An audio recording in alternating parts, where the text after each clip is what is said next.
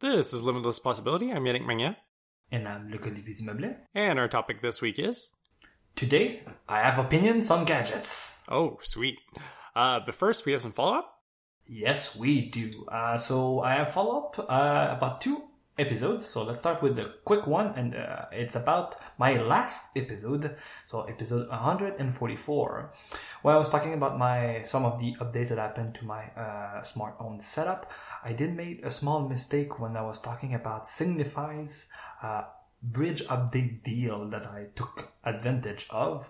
I did mention that it came with the Philips Hue Bridge V2 and 2 A19 bulbs. But I looked at my receipt back and I made a mistake because while unboxing I was like, hey, where's the second bulb that I got? And I was like, oh, wait, no, I only got one bulb.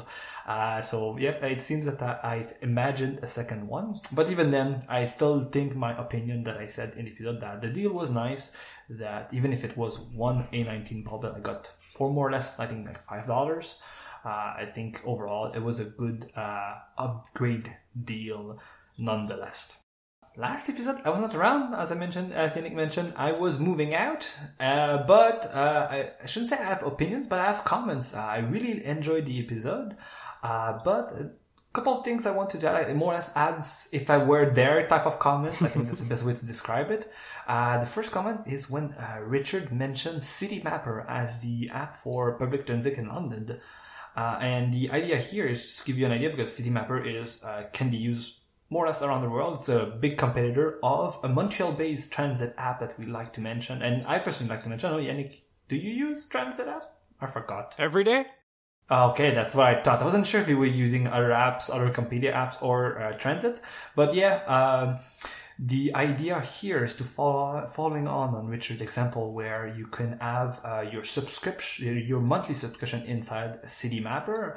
Transit is slowly but surely introducing buying public transit tickets inside their app. I say public transit tickets, but also that for other systems like bike sharing, the system we have in Montreal, it's called Bixi. I think you can, you can call Uber drivers throughout this app too. And if you are also using like car sharing system, I know in Montreal we have a system called Communato. We also used to have Car2Go, which is now exited the North American market, but you could use transit to log in with your membership and then use that. And for now with the Montreal Public Transit, you can buy a one-time pass ticket. They don't have the monthly subscription yet from what I've seen, but it seems to be a limitation of the STM, so the Société de Transport de Montréal, or all the other ones around this area, because I've seen from their marketing documentation or like promotion of this feature that in different in different region, depending on the public transit authorities, you might be able to buy a monthly subscription via their system. A nice fun thing about their system is, I know when you use their system, let's say to book a bike and unlock a bike using your membership, you also get, when you buy through them, you also get points back, which can give you freebies like, let's say, a one-time pass to ride the bus, or a one-time pass to ride a bike sharing system like Bixi. So they're like really inciting users to use their amazing app, which is already amazing for public transit stuff, and then just to go through their platform.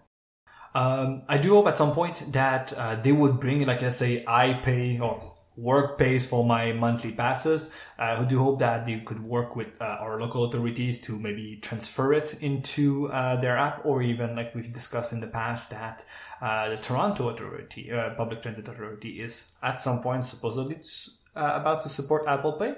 I don't know if it's still coming or if it has come, but I would really like that they do that, because, as I mentioned, they do that with other partners in different regions. Another point that you mentioned, Yannick, was about the price of public transit here, right? You were mentioning that the one-way ticket, when you pay via cash in Trois-Rivières, is about $350, if I recall correctly? It is $350. I verified this week on the bus. So just to give you an idea, it is the exact same cash price. So of course, what we mean by cash price is if you buy tickets at a machine or at the counter, it will be cheaper. But if you if you bring money in the bus and you pay for once, this is going to be also $3.50 in Montreal. But while our service is not perfect, I can tell you that it is way better than in Trois-Rivières. And also, let's not forget, we have two ways of transportation. We have the bus and we also have the metro here. So just to give you an idea that the public transit here is quite expensive, even in smaller regions or even big regions, because it's more or less the same price as smaller region. Yeah, I still think that there's it's more worth it in Montreal than it is here because the quality of the service is better in general than it is here. Oh yeah, totally. There's more users, which means that they can provide better service. But again, it's still jarring to me. Like I was listening to the people, I was like, wait, it's $3.50 in Trois-Rivières? I think it's the exact same price in Montreal. And I wouldn't be surprised that's also the exact same price in Quebec City. And all those three, okay, Trois-Rivières is not maybe considered a big city in Quebec, but Quebec City and Montreal are considered quite big agglomeration in Quebec. And they more or less all have the same price. And even the monthly passes, they're more or less around the same price. Yeah. Main difference in Montreal is if you live in the suburbs, you pay more expensive because you have access to more services like trains. But Montreal people know that they may not be the best service out there, but I digress. One point before the last one is about when Richard was talking about going to Disneyland Paris. Oh my goodness. Like, he was like, oh, it's my local Disneyland. I was like, so jealous. Seriously. As I discussed previously when we were talking about our photo setup this year, when Tony and I went to Disney World last fall, we both wish that Disney theme park were closer to home because for sure we would be like Richard and up on a train that is more or less 3 hours or even driving 3 hours, and we also get our yearly membership because I'm sure we would visit such place more than once per year or once every couple of years when it's as far away as Florida, for example. Finally, my last point, and it is about your comment about the train service here in Canada, because you made a good point about VRI, which is the railway company here, stopped deserving our hometown in the last, I think, 15, 20 years. But everybody I talked to, and even I think VRI officials are saying that they really optimize for what we call the Quebec City to Windsor axis, and Windsor is a city in Ontario next to the US border. I forgot which is the other city on the other side. I think it's Buffalo. It sounds right, but I don't actually know. Yes. But again, the main problem with this is between Montreal and Quebec City. That's literally where Trois-Rivières is, in the middle. The train goes on the south shore of the St. Lawrence River, not on the north shore. That's why multiple years back, Trois-Rivières stopped being deserved. So more or less for non-Quebecers and Ontarians, so non-Canadians or East Coast or Eastern Canadians, what you have to understand is that the Canadian railway system is more or less optimized in this most populous axis of the country, and it is really optimized for business people moving from Quebec a bit, but from Montreal to Toronto. Like the Montreal to Toronto railway is like super busy in the mornings and throughout the day. When I started my current job at Lightspeed, we used to go more often to our Ottawa office, and the train ride to go to Ottawa is more about the same time than if you were driving it, with the benefit that you've been chauffeured. So you can enjoy a meal if you want to pay for it, or you can enjoy free Wi-Fi if you want to enjoy free Wi-Fi. But again, it's quite nice, and I really, really enjoyed this moment where I was using the train more frequently than now by going to Ottawa around maybe 2-3 months. We're going at least 3 or 4 times a year. It was even more frequently when I started, but it started to go slower. And so then the team grew in Montreal, so we stopped doing there. But all of this is to say, our railway system is quite nice when you're able to use it, where most people can use it. But outside of that, yeah, it sucks. Yeah, the experience is actually quite pleasurable all the way to Toronto, and then as soon as you go west of Toronto, everything goes to shit, and like the demographics of who is on the train shifts completely. So yeah, I mean, it totally makes sense, but it's still less than ideal for our train fans. Yeah, and I recall when you were talking to me about you're planning to go to Winnipeg, and because I mean, it's a dream, but like I think it's a bucket list item was to say, you know what, the railway, historically the railway in Canada was why Canada kind of exists or stayed like the way it is. Mm-hmm. So I don't want to do historical lessons of Canada, but so in theory, you can take a train from the east coast of Canada all the way to the west coast. But it takes a shit ton of money and B, multiple days. I think it's like a 3 to 5 days depending on how fast you want to go. And depending on which optimization you do, but it is quite of a chore to do. It's really, if you do so, you really, really need to plan to do so. And even if VRI kind of offers it, it seems that every time I would look at it, it's like it's offered in like promotional brochure, and then you go try to find and book it, it's like missing in action. So yeah. I'm sure one day we'll try to maybe go west by train or fly west and then take the trains in that area, because in the mountains on the west coast, I have heard great comments about the views and the views you can enjoy on those train rides. So something to do at some point now that we are kind of stuck traveling inside Canada, quote unquote. That'll stay just there. Another thing that's kind of related to that is if you wanted to go on the other dimension on like the y-axis, and there's this thing called the Train Jam, which is a game jam that takes place every year around Game Developers Conference. Now, obviously, it was canceled this year, and it's probably going to be canceled next year. But basically, the idea is you start either at Vancouver or at Seattle, and you go all the way down to GDC, I think, is in San Francisco. So you basically ride the train down, and you write games the whole time, which is actually a really cool idea and something I would not necessarily be opposed to doing. It's just that I don't know when it's going to happen again. Yeah, it sounds amazing.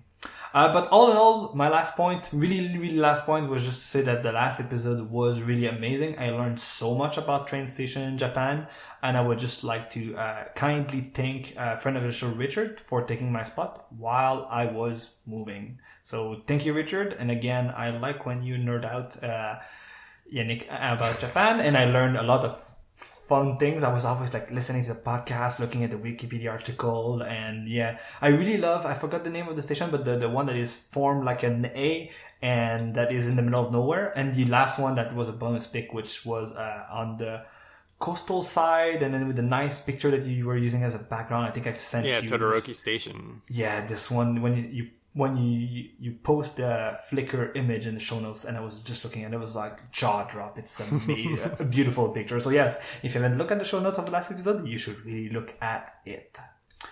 Yep. There was something we forgot to mention on that episode. First of all, I want to thank everybody who listened to the episode, because I posted it in the trains thread on Select Button, and a bunch of new people who have never heard the show listened to it. So if you're still with us, hello.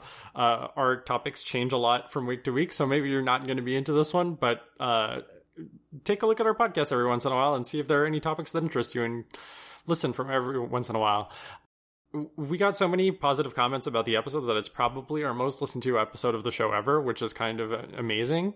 And I just want to thank everybody for their nice comments.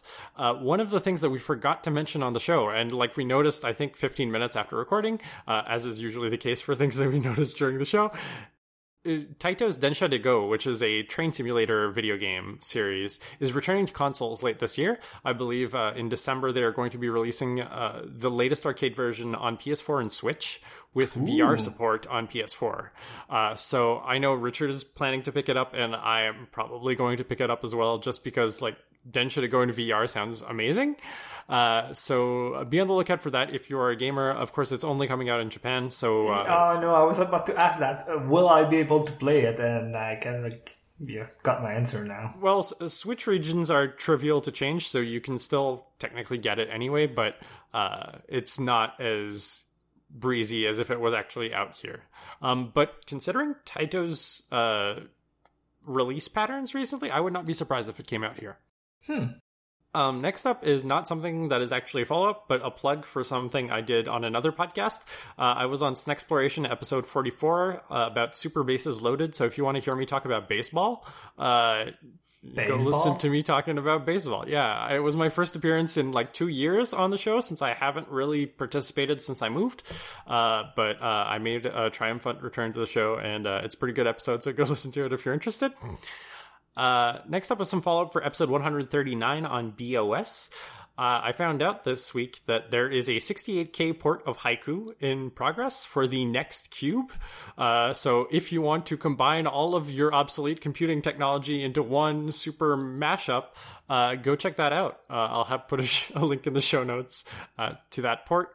My next comment will sound like I'm judging people building those ports, but sometimes I am astonished, I would say, by the motivation that people have bringing new tech to old things. I'm like, especially these days with the move, I'm like, I have no time for anything except the move and working this week and the podcast, luckily for us. And I'm like, wow, people like find motivation in strange place, and I'm always like wowed by that. Well, like last week, I think I sent you the link to Joshua Stein's video about developing software for the Mac 512K in 2020. And he was starting a series with that. Well, he did part 1, which came out last week. Then this week he released part 2. And at the end of the part 2 video, his Mac 512K dies from corrupt RAM or something. Like it doesn't boot anymore. So unfortunately, you can't watch that. But he was in the process of writing an IMAP email client for the Mac 512K, which is fucking crazy. Oh yeah, no. So that's one of the things you sent me before I got internet. So it's in my open tabs, and I was like, what? So I was waiting for internet to come back and then forgot. So I'll put it back on top of my list so I can watch it later tonight or tomorrow. It's fascinating. Next up is follow-up for episode 131. That was the episode I did about cooking and being more interested in making food. On that episode, we talked about Bon Appetit, and there is a lot of shit that happened with Bon Appetit since that episode. To make an extremely long story short, there was a bunch of stuff involving people of color not being paid for their on-screen appearances, whereas all the white people were, which is real shitty. Shitty? Yes. And it was called out by Sola El Wali, who was a relatively new talent to the Bon Appetit roster, and one of the fan favorites. Well, obviously she left Bon Appetit, and her new show, Stump Sola, I believe it started last week on what was previously known as the Binging with Babish channel. It's now called Babish Culinary Universe because it's no longer only shows hosted by Babish. So you can go watch that show. There are 2 episodes out right now. One where she makes 18th century macaroni and cheese, and another episode where she is challenged to make a tasting menu out of items that you buy at the convenience store.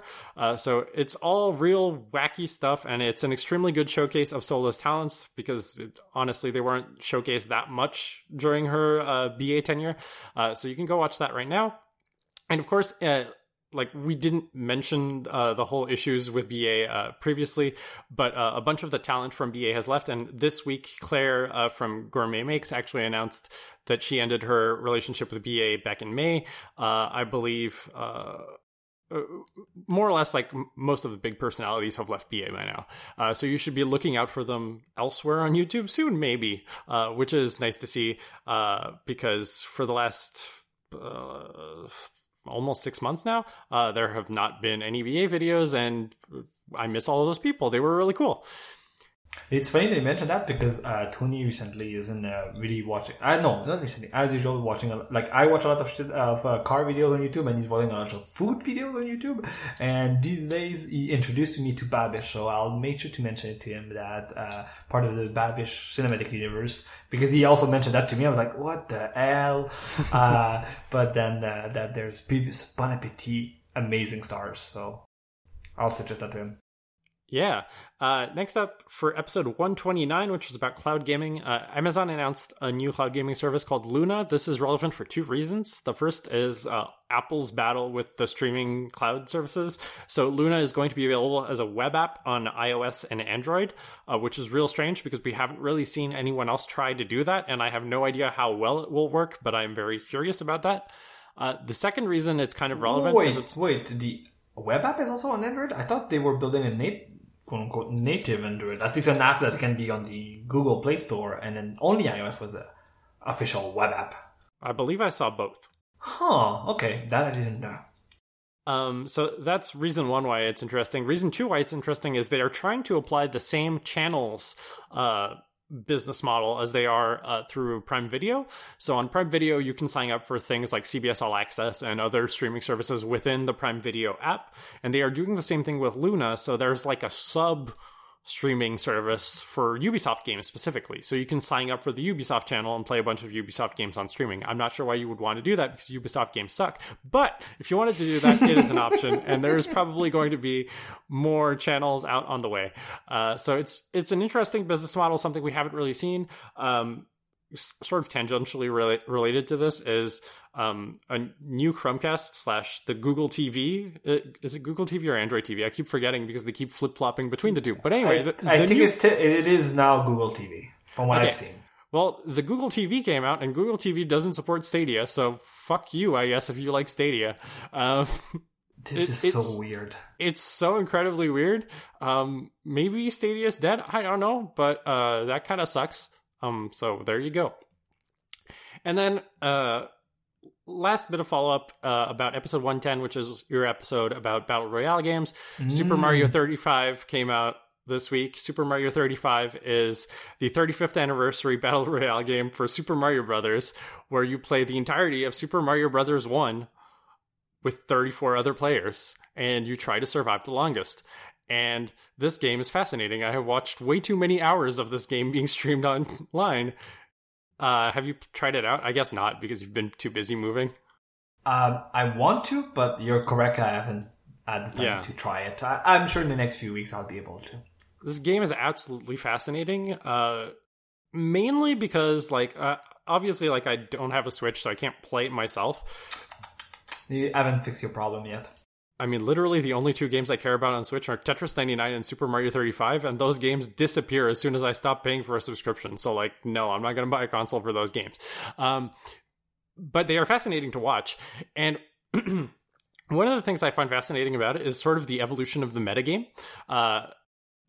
When I watched my first Super Mario Bros. 35 stream on day one, it became immediately clear that there was a dominant strategy and that everybody should have used that dominant strategy within 15 minutes. And that strategy is if you are low skill levels, you should just be looping 1-1 and 1-2 over and over and over again. And you have no reason to go on any further stage. And the reason you can do this is that normally at the end of stage 1-2, there's a warp zone. And in Super Mario Bros. 35, there is a fairly high chance that you can go backwards in levels. I think this is an homage to Super Mario Bros. 2, which actually also did this, except it was to actively troll the player. You would go to warp zones and they would all be for backwards zones, which was a huge middle finger to the player. In this case, it's actually kind of to your benefit to just stay on the easier stages, because otherwise the challenges are too hard, combined with the bullshit that you get from all of the garbage enemies that are sent to you from other players, that you don't actually want challenging platforming. So if you're at a lower skill level, you actually want to loop that. If you are Galaxy Brain and real good at Super Mario Maker and other stuff like that, many of the streamers I've been watching, you actually do want to go to the later stages because you're good enough at the game that it doesn't matter. You know where all of the power-ups are, so you don't care. And then you can just spam sending Bowsers to people and sending the stupid fish that get in the way all the time. And the bloopers who are the jellyfish and spam other people. Also, the pro strat is you have to go on attackers targeting like for Tetris 99 because attackers targeting is just as broken as it is in Tetris 99. So basically, seeing the mind games and the evolution of the metagame has been fascinating. I thought literally on day one, they solved it. You just loop 1-1 and 1-2 over and over again. And then the streamers who spend all day playing Mario were like, no, actually you go to later stages because then you can just shove all of this garbage in other people's mouths and they have to deal with it. It's really fun to watch. There are a couple issues with the game. I think matches go on for too long, especially if you're very, very, very good at Super Mario Brothers. So I think there's some tuning that could happen there, but it's typically not in Nintendo's playbook to patch these games after they're out very much. So I don't know if they're going to do that. I think I watched a game the other day that took literally 10 minutes for the last 3 people to die. Wow. So that was really, really, really long. And like it could have gone longer if they hadn't made a trivial mistake. So I think they could do some things to actually like make games shorter, just because if you're really good at Mario, there's no reason for the game to end. But yeah, that's all I'm going to say for now. Maybe you can check in next episode. I don't know if you get the time to play. I'm curious to get your take on it. It's a real interesting game with a bunch of issues, but sometimes games with a bunch of issues are actually more fun than games that are perfect. So there you go. No, I'll take that as a reminder. I'll put it as homework for the next episode. But yeah, I didn't watch any videos about it, but I've seen a couple of screenshots, and I was like literally laughing my ass off, because it seems infuriating and so funny at the same time. Playing this game only by seeing a screenshot that, so I cannot imagine when you watch people like playing this game. So I'll try my best and make sure to play some, or at least watch some videos, so we can discuss it more maybe next episode.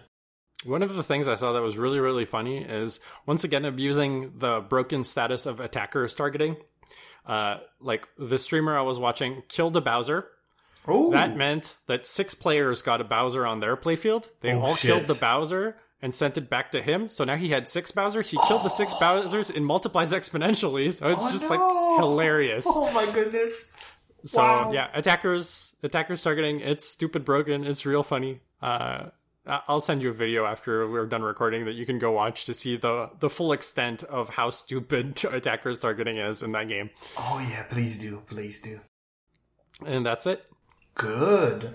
So I guess it goes a bit kind of end in end with today's kind of like long follow-up section. As I mentioned, I'm still busy with getting set up in the new place. So I decided for this week to have some 2 light topics, and they are more or less around the same thing. Is in the past month or so, there have been a couple of either announcements or releases of some gadgets, and I found 2 that I feel should I say I feel strongly about? I think let's just put it that I have opinions, so we'll go through those 2 gadgets. Is one of them the A7C? No. I'm sure we can put it as a bonus 3rd one. But yeah, I was kind to our wallets, let's put it this way. So just for people not in the know, Yannick is referring to the new Sony A7C, which is a full-frame compact camera made by Sony in the line. I think it's kind of using the hardware of a A7 Mark the A7 series of cameras. Yeah. It's kind of like last year's A7 series of cameras hardware in a smaller body, and Yannick and I are just jaw-drop in front of this camera. So yeah, it was tempting. It was tempting, but after watching the Verge review from Becca's, and I forgot her last name, but it was just so amazing, and we spent I think 30 minutes talking over chat when that happened, and we were more or less 30 minutes of us crying that we wanted, but it's too expensive. So no, I want to start with something announced by Ring. We've talked a lot about Ring in the past few episodes, especially in our smart home episodes, and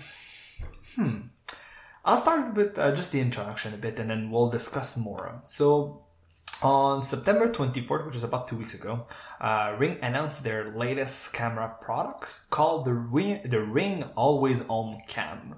And really, before I describe it to you, I really want you to imagine it. So what I'll do is I'll read a quote from Ring's founder and quote-unquote chief inventor, Jimmy Siminoff. Okay? So here it goes. Something I frequently hear from a customer is, I have a few indoor cams from Ring, but sometimes I would leave the house and couldn't remember if I left the window open and wished I had a camera there. End of quote. Instead of simply encouraging customers to buy more camera and set them up in more locations around the home, how could we solve this problem with one solution? We wanted to create one camera that could give users the flexibility of every viewpoint they want around the house, while delivering on our founding principles of privacy and security. Mm-hmm. So, I'll let you think for a while about it. Like, what could it be? Like, what is this camera? Nope, not that. No. My ideas are so much cooler than the actual product. Nope, not that either. No, Yannick, not that either.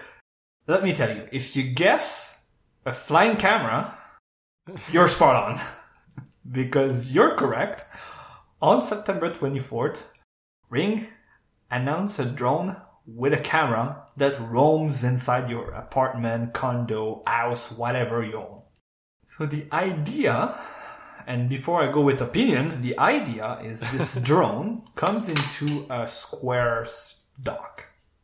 And it has somewhat a typical drone shape. But imagine in the middle center of this drone shape, which is rectangle with 4 propeller in each corners, you have a stick that like hangs below it. And this is where the camera is located. So Ring is saying that to tell our user how privacy conscious this camera is, they've built 2 things. So first, when the drone docks itself to charge and just to stay idle, the box, the charger is built such a way that the camera will go in the middle and be hidden. Which, okay, it's good, like it's hidden, so in theory, like there's a physical object blocking the camera. Funny enough, in all the marketing material, and I'm kind of like spoiling a bit my opinion about it, but in all the marketing materials, they didn't mention if there was any audio recording, because, even if it's in the box, it can still, if it has a microphone, which I don't know, it could, in theory, still record audio, and then that will be blocked. They didn't mention if there's something that will,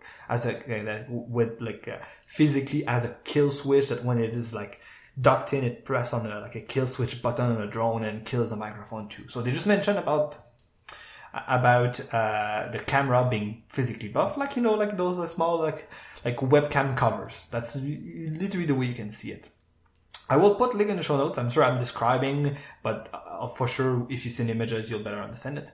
But the other thing they say, to make it clear that when it works, it is recording, is they engineered this device. So if you've been in the presence of a drone is already quite loud.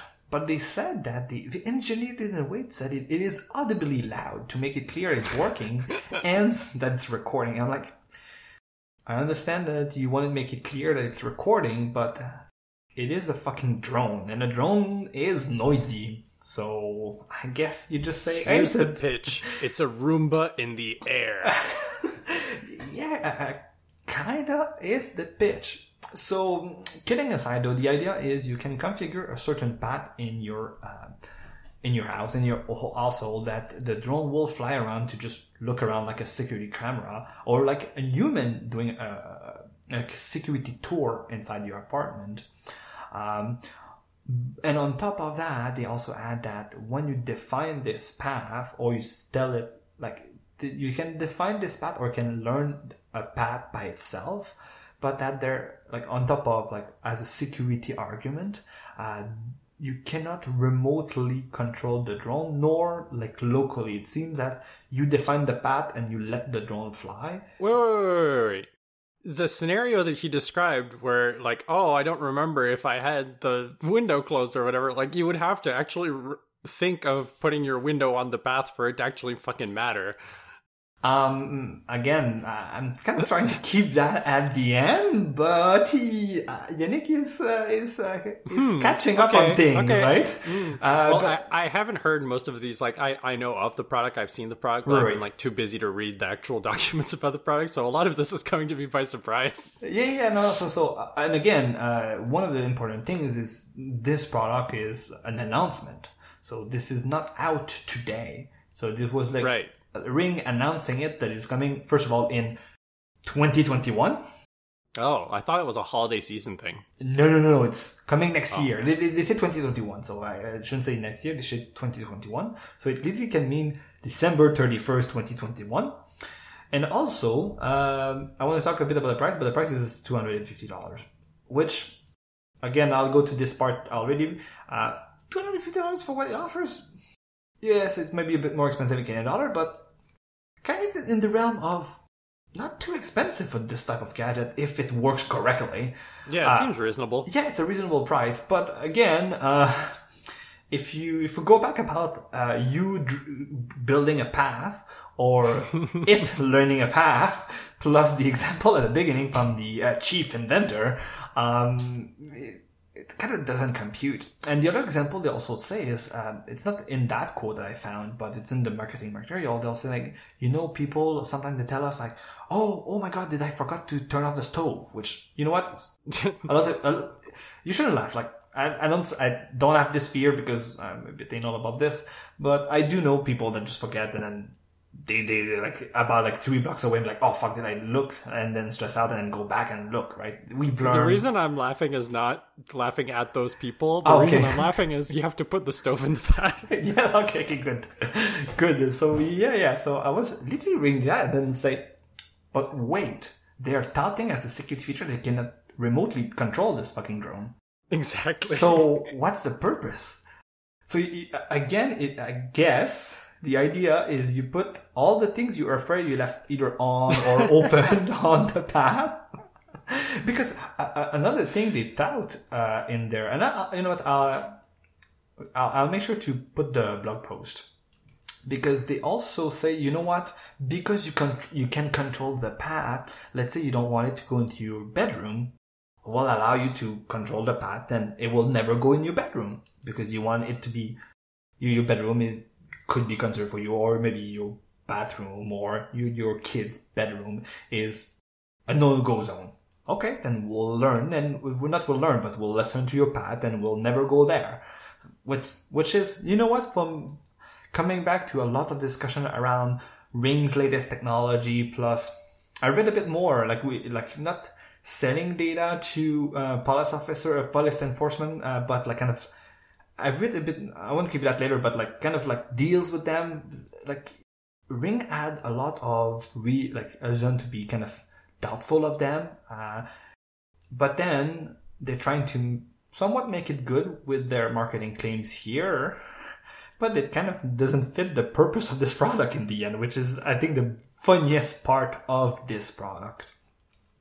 Overall, I do think, combined with their security system, it could be a good product if you don't want to install cameras. Maybe you live in an apartment building and you want to have your own security system, but again, you cannot maybe wire in cameras and stuff, and that could be a good tool to bring more security and then have security cameras without having them not wired in, but physically installed on the walls, because maybe that's not allowed in your leasing agreement. So I can see benefits, but again, first you need to start to kind of go to kind of skip the part of everybody's trying to make a drone of something these days, and then it's okay, it's a drone for the inside, and then you realize that, yeah, but I can control it, which makes sense for security purposes. But then if I forgot to put something important in the path, then I don't see it. So we're back to square one, where I either need another drone or to put a camera, as quoted. So all in all, I kind of find this product quite weird. This product the scenario you described where it's oh, I forgot about the window or whatever that they described earlier, is, first of all, it sounds kind of ridiculous to me, but I think that's just because I'm not that kind of person. But I know there are a lot of people like that, and maybe they see value in this kind of a product. I'm not sure they would see it enough of value to pay $250 for it, but yeah, I mean, but this product and this pitch reminds me a lot of another camera related product that sort of went nowhere by Google, the Clips camera. Do you remember this? The Clips camera? No, I do not. Basically, I think I'm the only person who remembered this garbage product that Google showed at Google I/O one year and actually released at some point, and everyone forgot about it afterwards. Clips camera was in the good old days of Google Plus. You could buy these little cameras that you could pin been everywhere around your house, and it's a camera that would randomly take photos of you and your family Oh yeah. in your house when it decided that it was something that should be captured on camera. Yeah, It's such a fucking weird product. I remember now. The way you describe it. Oh yes. And then And like the path just reminds me of that. It's just like I hung up all these cameras around my house, and I guess maybe someday I'll get a photo that's worth it. I don't know. Accidentally, maybe I'll get something good sometimes. It's just like, what a weird ass product. And this sort of has the same vibe of that, except like it's just their pitch that's fucking weird. And for this product, wasn't there like an automatic posting behavior too? If you decide you could just automatically post it to Google Plus, something like that. No, I think they were all private by default. Okay, but okay, still, at it's least. it's weird. Yeah. And I think that's kind of right now. I haven't seen any reviews about it. Just like people repeating and just like watching what Ring has posted on their website. It's a type of gadget, you know. I think can clearly be described as a gadget because these days we have all the tech. Like we have great drone technology that can like fly inside without hitting everything. That maybe I don't know too much drone technology, but maybe for the price it might be not so great. But I wouldn't be surprised from even other drones I've seen like that it would do great and be reliable and like be on for years to come. And then we have great small cameras, so why not combine those two? But it seems sometimes people don't ask the why should we combine those two and not the why not. And that's kind of why I wanted to bring this example, because while being moving and then scrolling on Twitter and I saw that and I was like, it really like made me stop doing the unboxing and just like spend like at least like 30 minutes looking around what people were thinking and just me being like jarred up like, is this really a real product? So who knows, like maybe it will never ship. And that's not what I'm wishing for Ring, you know, they're a business, they need to make money at some point. But this is a strange one, that's for sure. Yeah. Good, and that's what I had to say about the Ring Always Home Cam. So, quick reminder, if you're interested by it and you're already a Ring Home, for example, where you have a lot of Ring products, this should come out in 2021 for the cheap, quote-unquote, price of $250. But yeah, for the tech, it has a 1080p camera, so for $250 for small drone plus camera, not so expensive. But again, you have to live with the Ring ecosystem and the possibility of either getting a Ring devices for free from your police officer, which means they didn't want to get the feed out of it, which that was interesting to also read while researching the drone again. Good. The next product I want to talk to, and this one is a bit closer to home.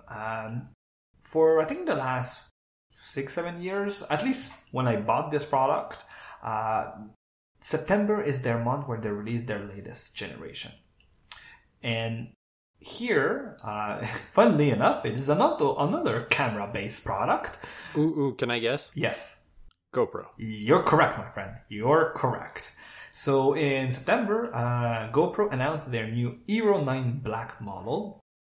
And as you may or may not recall, I own a GoPro 5 Black that I bought in the holiday season of 2016. And I reviewed a couple of months after in episode 58, which is a great typical Luco doesn't know how to pronounce words, where the title is Bass is the Fish and not Bass, but that's funny. So Bass is the Fish, which was the episode where I reviewed the Beats X and I was talking about bass and not bass, and the GoPro Hero 5. So I bought it in the holiday 2016 season, more or less 3 months after it launched because it launched in September. And then I bought it in December, I think in Black Friday, something like that, knowing that in January I would go into Costa Rica and then enjoy the beach and enjoy the sea. So I kind of assumed it would be useful and something I'm talking in this episode. But since then, if you can count, 5 plus 4, we're at 9. So GoPro released 4 new Hero Black models. For today, I will be ignoring all the other like side models, mainly because I like today, like that's the product they updated. And I kind of want to go through the list of changes that happened in the past few years because What you'll realize, and that's a bit of my opinion, so I don't want to start too much with it, but I think GoPro is at a stage where it's a bit like the iPhone, where if you're a diehard fan, and I don't know people, but you can see easily people on the internet that every time the new GoPro will get released, any small improvement to it, they'll see an advantage because they use it daily, blah, blah, blah. But again, it feels that at this point, the big jump you would see in the first 1 to 4, 5 model, they start to slow down. Mainly because first, the Hero 5 Black was a big departure compared to the 1 to 4 generation. It was the first big change to its body. It first bring a touch-based interface and also a waterproof case up to 10 meters without additional accessories. So if you recall before, the GoPro was a small gray thing. You put it in a big chunky plastic case, and then it became waterproof and then scratch-proof and a lot of things.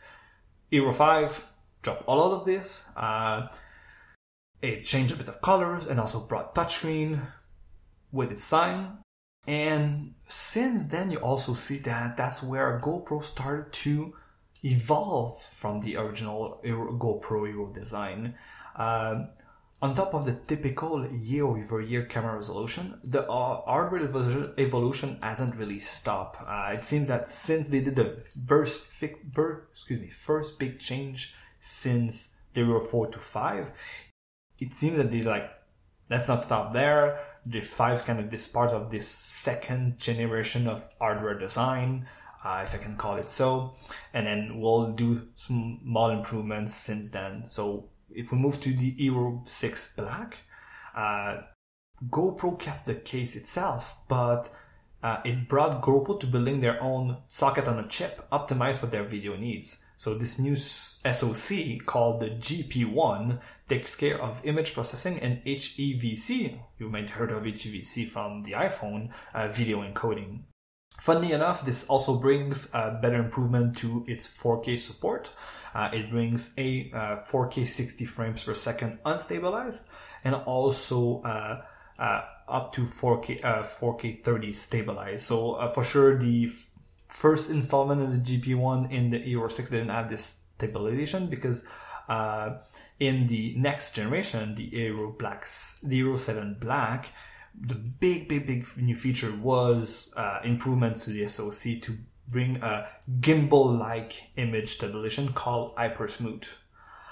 So there are not too much big changes in the Hero Pro 6 and 7, but those were more typical year-over-year camera resolution plus focusing mainly on image stabilization. Hero Pro 8 brought the version 2 of this software-based image stabilization system, aptly called HyperSmooth 2.0. Wow.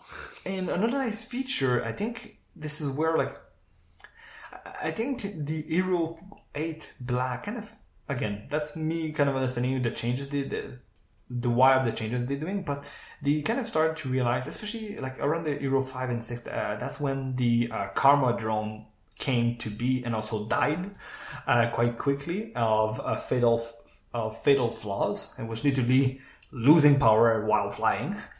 And that's also where GoPro really started to really struggle as a company.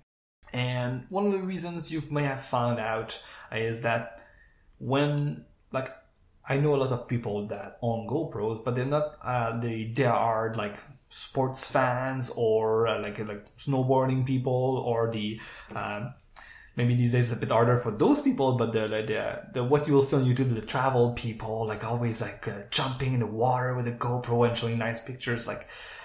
It seems that those small clique of people that will always upgrade every year started to be slower and not started to shrink. And that's when I start to see where people you would have friends that have a GoPro and let's say they bought the GoPro 4 and they use it maybe once or twice a year. And even if it's still not high resolution or it's that small issue, but for their once every blue moon needs, it's fine for them. They paid quite expensive. They might have been bought in September of that year, full price because it was a new thing, but they don't have enough need to upgrade. And that's where I started to see a bit of that with maybe why GoPro was seeing slower sales, because that's one of the problems they start to struggle with, is they were seeing slower sales overall. That's my kind of, not understanding, but my kind of like thinking why that happened from my own experience.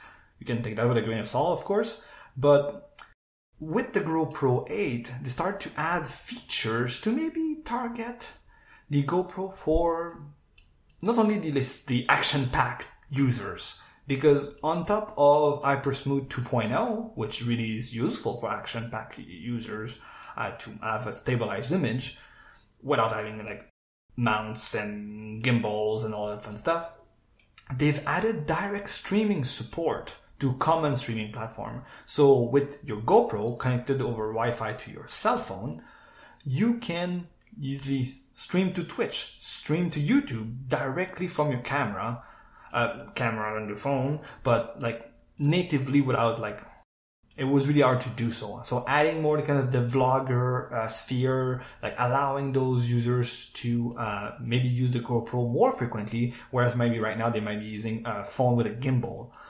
So to bring those users with those functionality, and even on the Hero 9, they've added, and I'll talk a bit more about that, they've added like GoPro original mods that are aimed as people doing vlogger with like microphones, light, like selfie lights, or even like bigger screens facing you so you can better frame your things.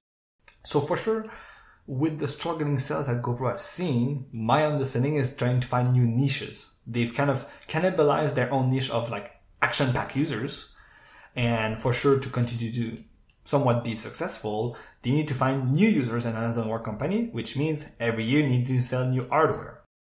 So that's my small tangent related to the Hero 8 and maybe the slow sales of GoPros in general. But you can see with some of the features there, just trying to expand who could be tempted to buy a GoPro for their needs. But do you think it'll work? I don't know. Because like expanding into the vlogging space seems like a terrible idea to me, because their camera, I'm not saying this to be mean, I'm just saying it because it's true, is worse than most other cameras you could buy in almost every way. Like it excels at what it does in the action camera niche, but like your phone is probably going to be better than a GoPro. And like vloggers all have like at the very least an RX100 or something like that, if not better. Like they're probably using like some Alpha something series from Sony if they're not using an RX100, or like a Panasonic GH3 or something.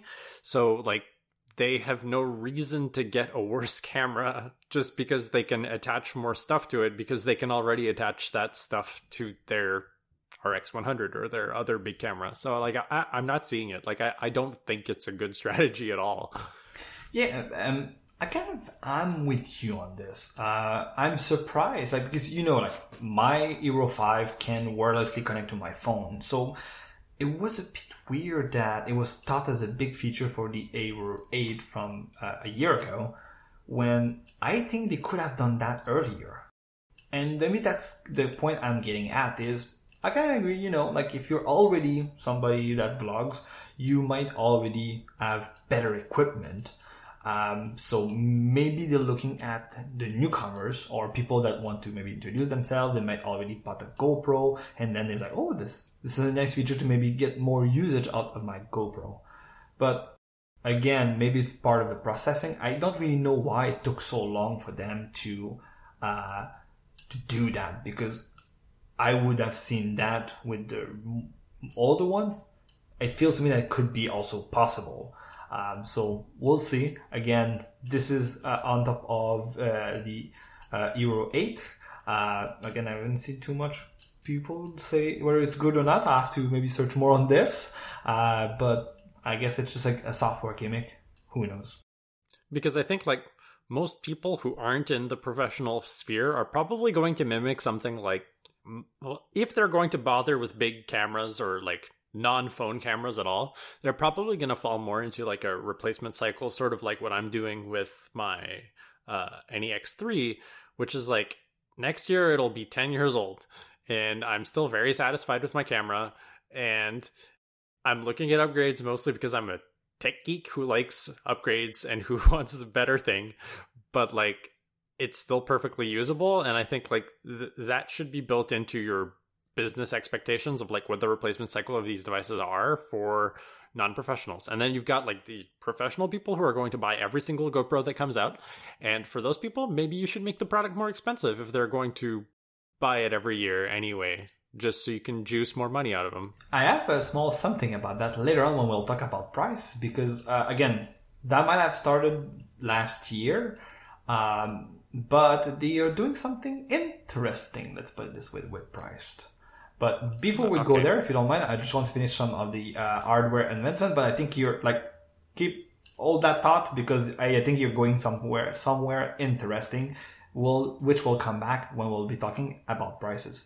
The small last point I wanted to make is, though I can understand, like right now, as the camera makers are seeing, it's hard to compete against the iPhone. So I can understand that if you're trying to hit a bigger market, you might have bigger chances of conversion, versus if you could focus on a small market that is saturated, you might have already reached like saturation, so you cannot grow.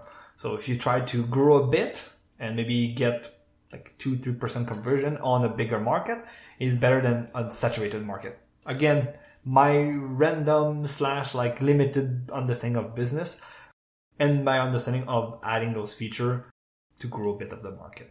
So one last thing that I want to mention about the Hero 8, because that's, again, to go back with the Hero 5 getting a touchscreen, the Hero 8 changed something on the body. As mentioned, the Hero 5 got 10-meter waterproof capabilities without additional accessories, but it still required an additional frame to get the typical GoPro accessory prongs. So you know those two things that you might have seen from years on typical GoPro accessories, and even third-party accessories are replicating those prongs. The Hero 8 Black takes inspiration from the GoPro Max, which is the only other GoPro camera I'll mention today is their 360 camera, which has the prong directly integrated part of the camera body. So the Hero 8 Black brings that, which means that right now you buy the GoPro, if you already have accessories, you don't need to put it in an additional case for it to be mountable. Everything is in the case, waterproofness, and the prongs, which I think for a usage standpoint is a big improvement. It sounds stupid, but even with the small frame, like you always either literally leave it in the frame, or you don't bring it, or you leave the GoPro, so you're stuck with a big GoPro and the frame on the side. So really ergonomic improvement in my book. But one weird thing with the GoPro Hero 8 is that it regressed on one specific point hardware-wise. It's an action, as we mentioned, it's an action-packed camera. It can be used in dangerous situations, and those dangerous situations may mean it gets broken, like it gets dropped hard on the floor. And one thing that I always find a bit weird, but I've seen people with broken touchscreen that still works, surprisingly enough. But one thing that you hear from a lot of people using those cameras is if you use them in action-packed scenes or like moments, always make sure to have an additional GoPro lens available, because if you break it, you just swap it. The GoPro 8 made the lens fixed to the body, which again, I've seen a lot of GoPros with broken lens and you just swap it, and it's quite cheap to get a replacement. And that's the weird part, because if I recall correctly, for sure, like GoPro 3 and 4 at that, I stopped my research at 1 and 2 because those are so old. But this has been kind of a big feature of GoPro, is removable lenses, and in theory, third-party lenses that you can replace yours with that. So it meant that the GoPro 8 lost that. So it brings us to the GoPro Hero 9, which I think if we ignore I don't want to ignore the changes in the Euro 8 Black, because I think the 8 and the 9 are bringing me back to the 5, because if we were to combine those, they would be the biggest changes hardware-wise to the camera. Because, as I said, we talk about the prongs. Of course, the Euro 9 brings back the removable lens cap or lens, so you can change it. And on top of that, like I mentioned, I will be talking about mods. Now GoPro will officially support lens mods. That's what they call them, but more or less third-party lenses, and they will support. They call it the Lens Max mod, which is, I think, kind of a fisheye lens, even better than, even bigger fisheye lens than the current GoPro 1 can do. But of course, it does mean that you can go back to your third-party GoPro accessory makers and use their lens too.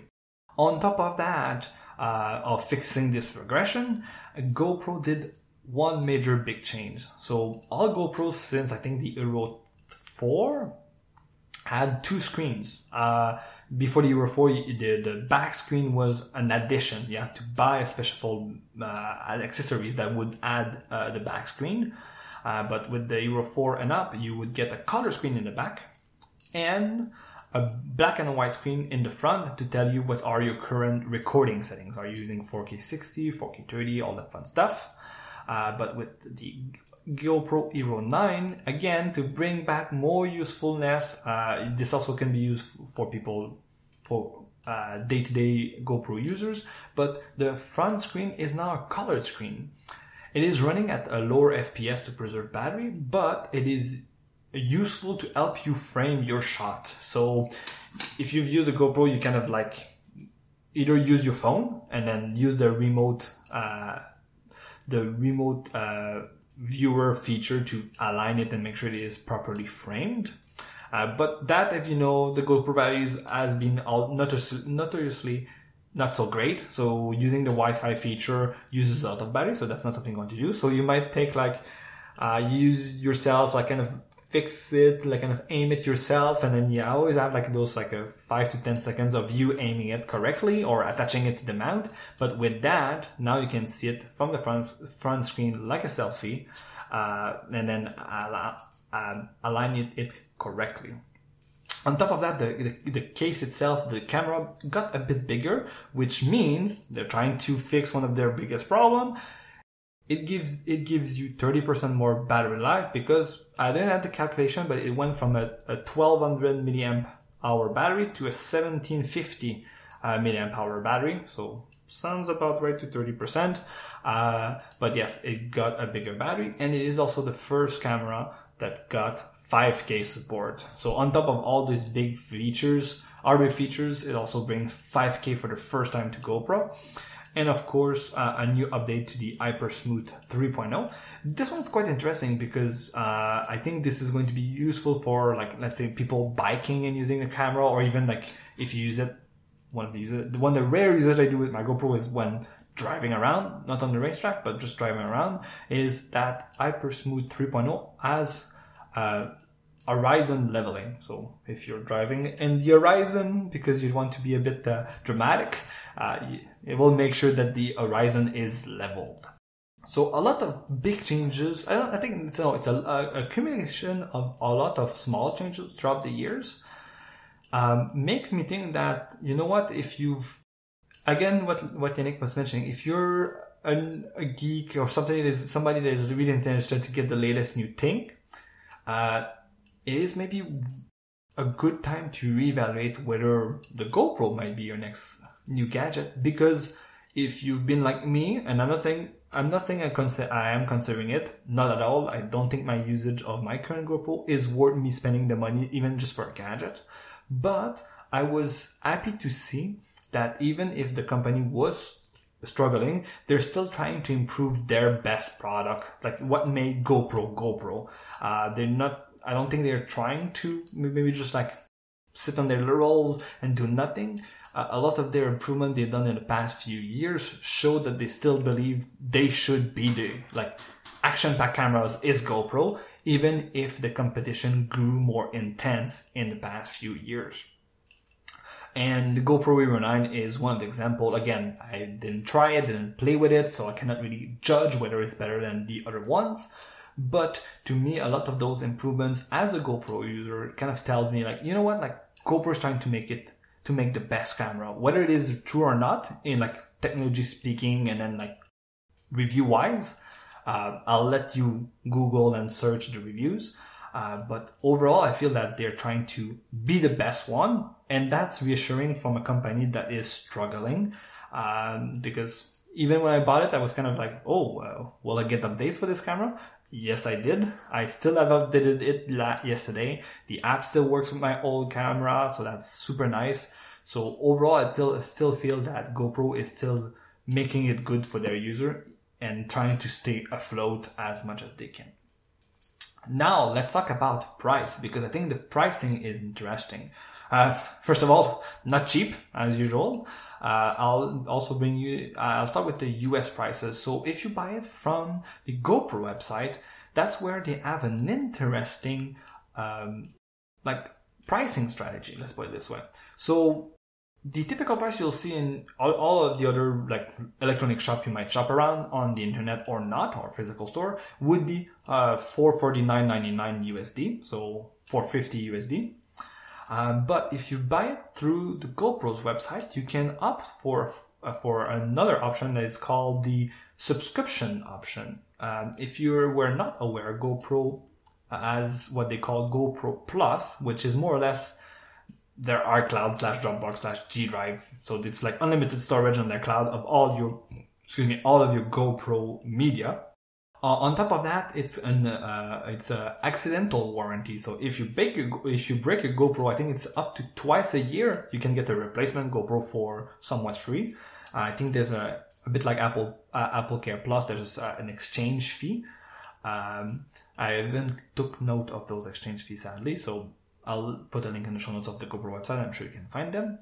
But it is $100 cheaper if you buy the camera with a 1 year GoPro Plus. So they're still a bit vague about that, because they do say that for $349.98 or $350, you get your Hero 9 Black. You get a year of GoPro Plus, but they don't mention if you're like a phone carrier, if you're stuck with it, like you need, because if you think about it, for it to be equivalent to the other price, you would need to stay with them for 2 years of buying GoPro Plus. But my guess is they know that if you buy it with this deal, that the chances of you keeping GoPro Plus active after a year is way higher than just you buying it full price. And of course, for that, it is already $100 off, even if GoPro Plus is $50 USD per year. For that, I do have the Canadian prices. So if I go in my phone app, and one thing that is interesting about GoPro Plus, you can use App Store subscription services to pay for it, and it is $59.99, so $60 Canadian dollars, or $5.99 for everything I said. On top of that, I forgot one other benefit on top of unlimited media storage and this accidental warranty. You also get 50% off on it's 50% off on GoPro accessories on GoPro.com, and maybe more discounts if you were next year or 2 years, the next 2 years, change your camera. You might get maybe 10, 15, 20% depending on which model you buy. So remember when you say like, oh, GoPro did like the struggling, we were talking about the struggling. That's, to me, it's like they are exploring different markets. They're also exploring like what they can do with subscription-based services. Even if GoPro Plus has been out for a while, they are now combining it with a purchase and maybe making it cheaper. So to me, this sounds like the Amazon, like you buy it with ads. So it's cheaper because you buy it with ads. Here it's cheaper because you buy it with a subscription that they assume you'll stay on for a while. I also looked here in Canada to compare, to get the Canadian prices. Let's look at Best Buy Canada, and it was like $5.99. So again, The GoPro, while being a good product, and I assume from what I've read that the Hero 9 is also a good product, is not a cheap product. So my maybe last recommendation is, from what I've seen, if you're willing to pay this price, either go on GoPro's website, because I think the 1 year subscription deal is quite good. There's also another deal which is for $3.99 where you get some accessory. I think you get the selfie stick. You get, I forgot the other thing. You get another accessory that I forgot. I think it's a clip. When you can clip it about it's a GoPro mount that is a clip. And then you get a couple of accessories for $3.99. A good way to start if you haven't bought a GoPro before, I think. Or do what I did. I always know Best Buy, they always have a deal where you can buy, I think it's like you get the memory stick, but now it seems to be included with the camera, which is a nice addition from GoPro. Or it could be a GoPro only website. But you buy it, that's at Best Buy, they might give you a memory stick and then some accessories. And that's literally what I did when I bought it during the holiday season of 2016. I took one of those bundles and just bought it, even if it was more or less the same full price. So that's mainly what I had to say about the GoPro Hero 9. Again, this is one of the rare moments when we talk about gadgets on this podcast, and I'm not buying anything, and I'm sure, I'm 100% sure. I just that to me, those two were interesting gadgets that I've seen in the past month that made me think a lot about what were my perspective on them, and that's what I wanted to share today. Cool. So if you want to find the show notes for this episode, you can find them at limitlesspossibility.net/146, or you can find the full back catalog of our episodes at limitlesspossibility.net. You can find the show on Twitter at limipo_podcast. That's LIMIPO_podcast. I'm taking a break from Twitter, but you can find me on Twitter at Sakurina. That's SAKURINA, and maybe next month I'll be back on Twitter. You can find Luc Olivier at Lucanush, that's LUCCONUCHE. And we'll see you in 2 weeks. See you in 2 weeks.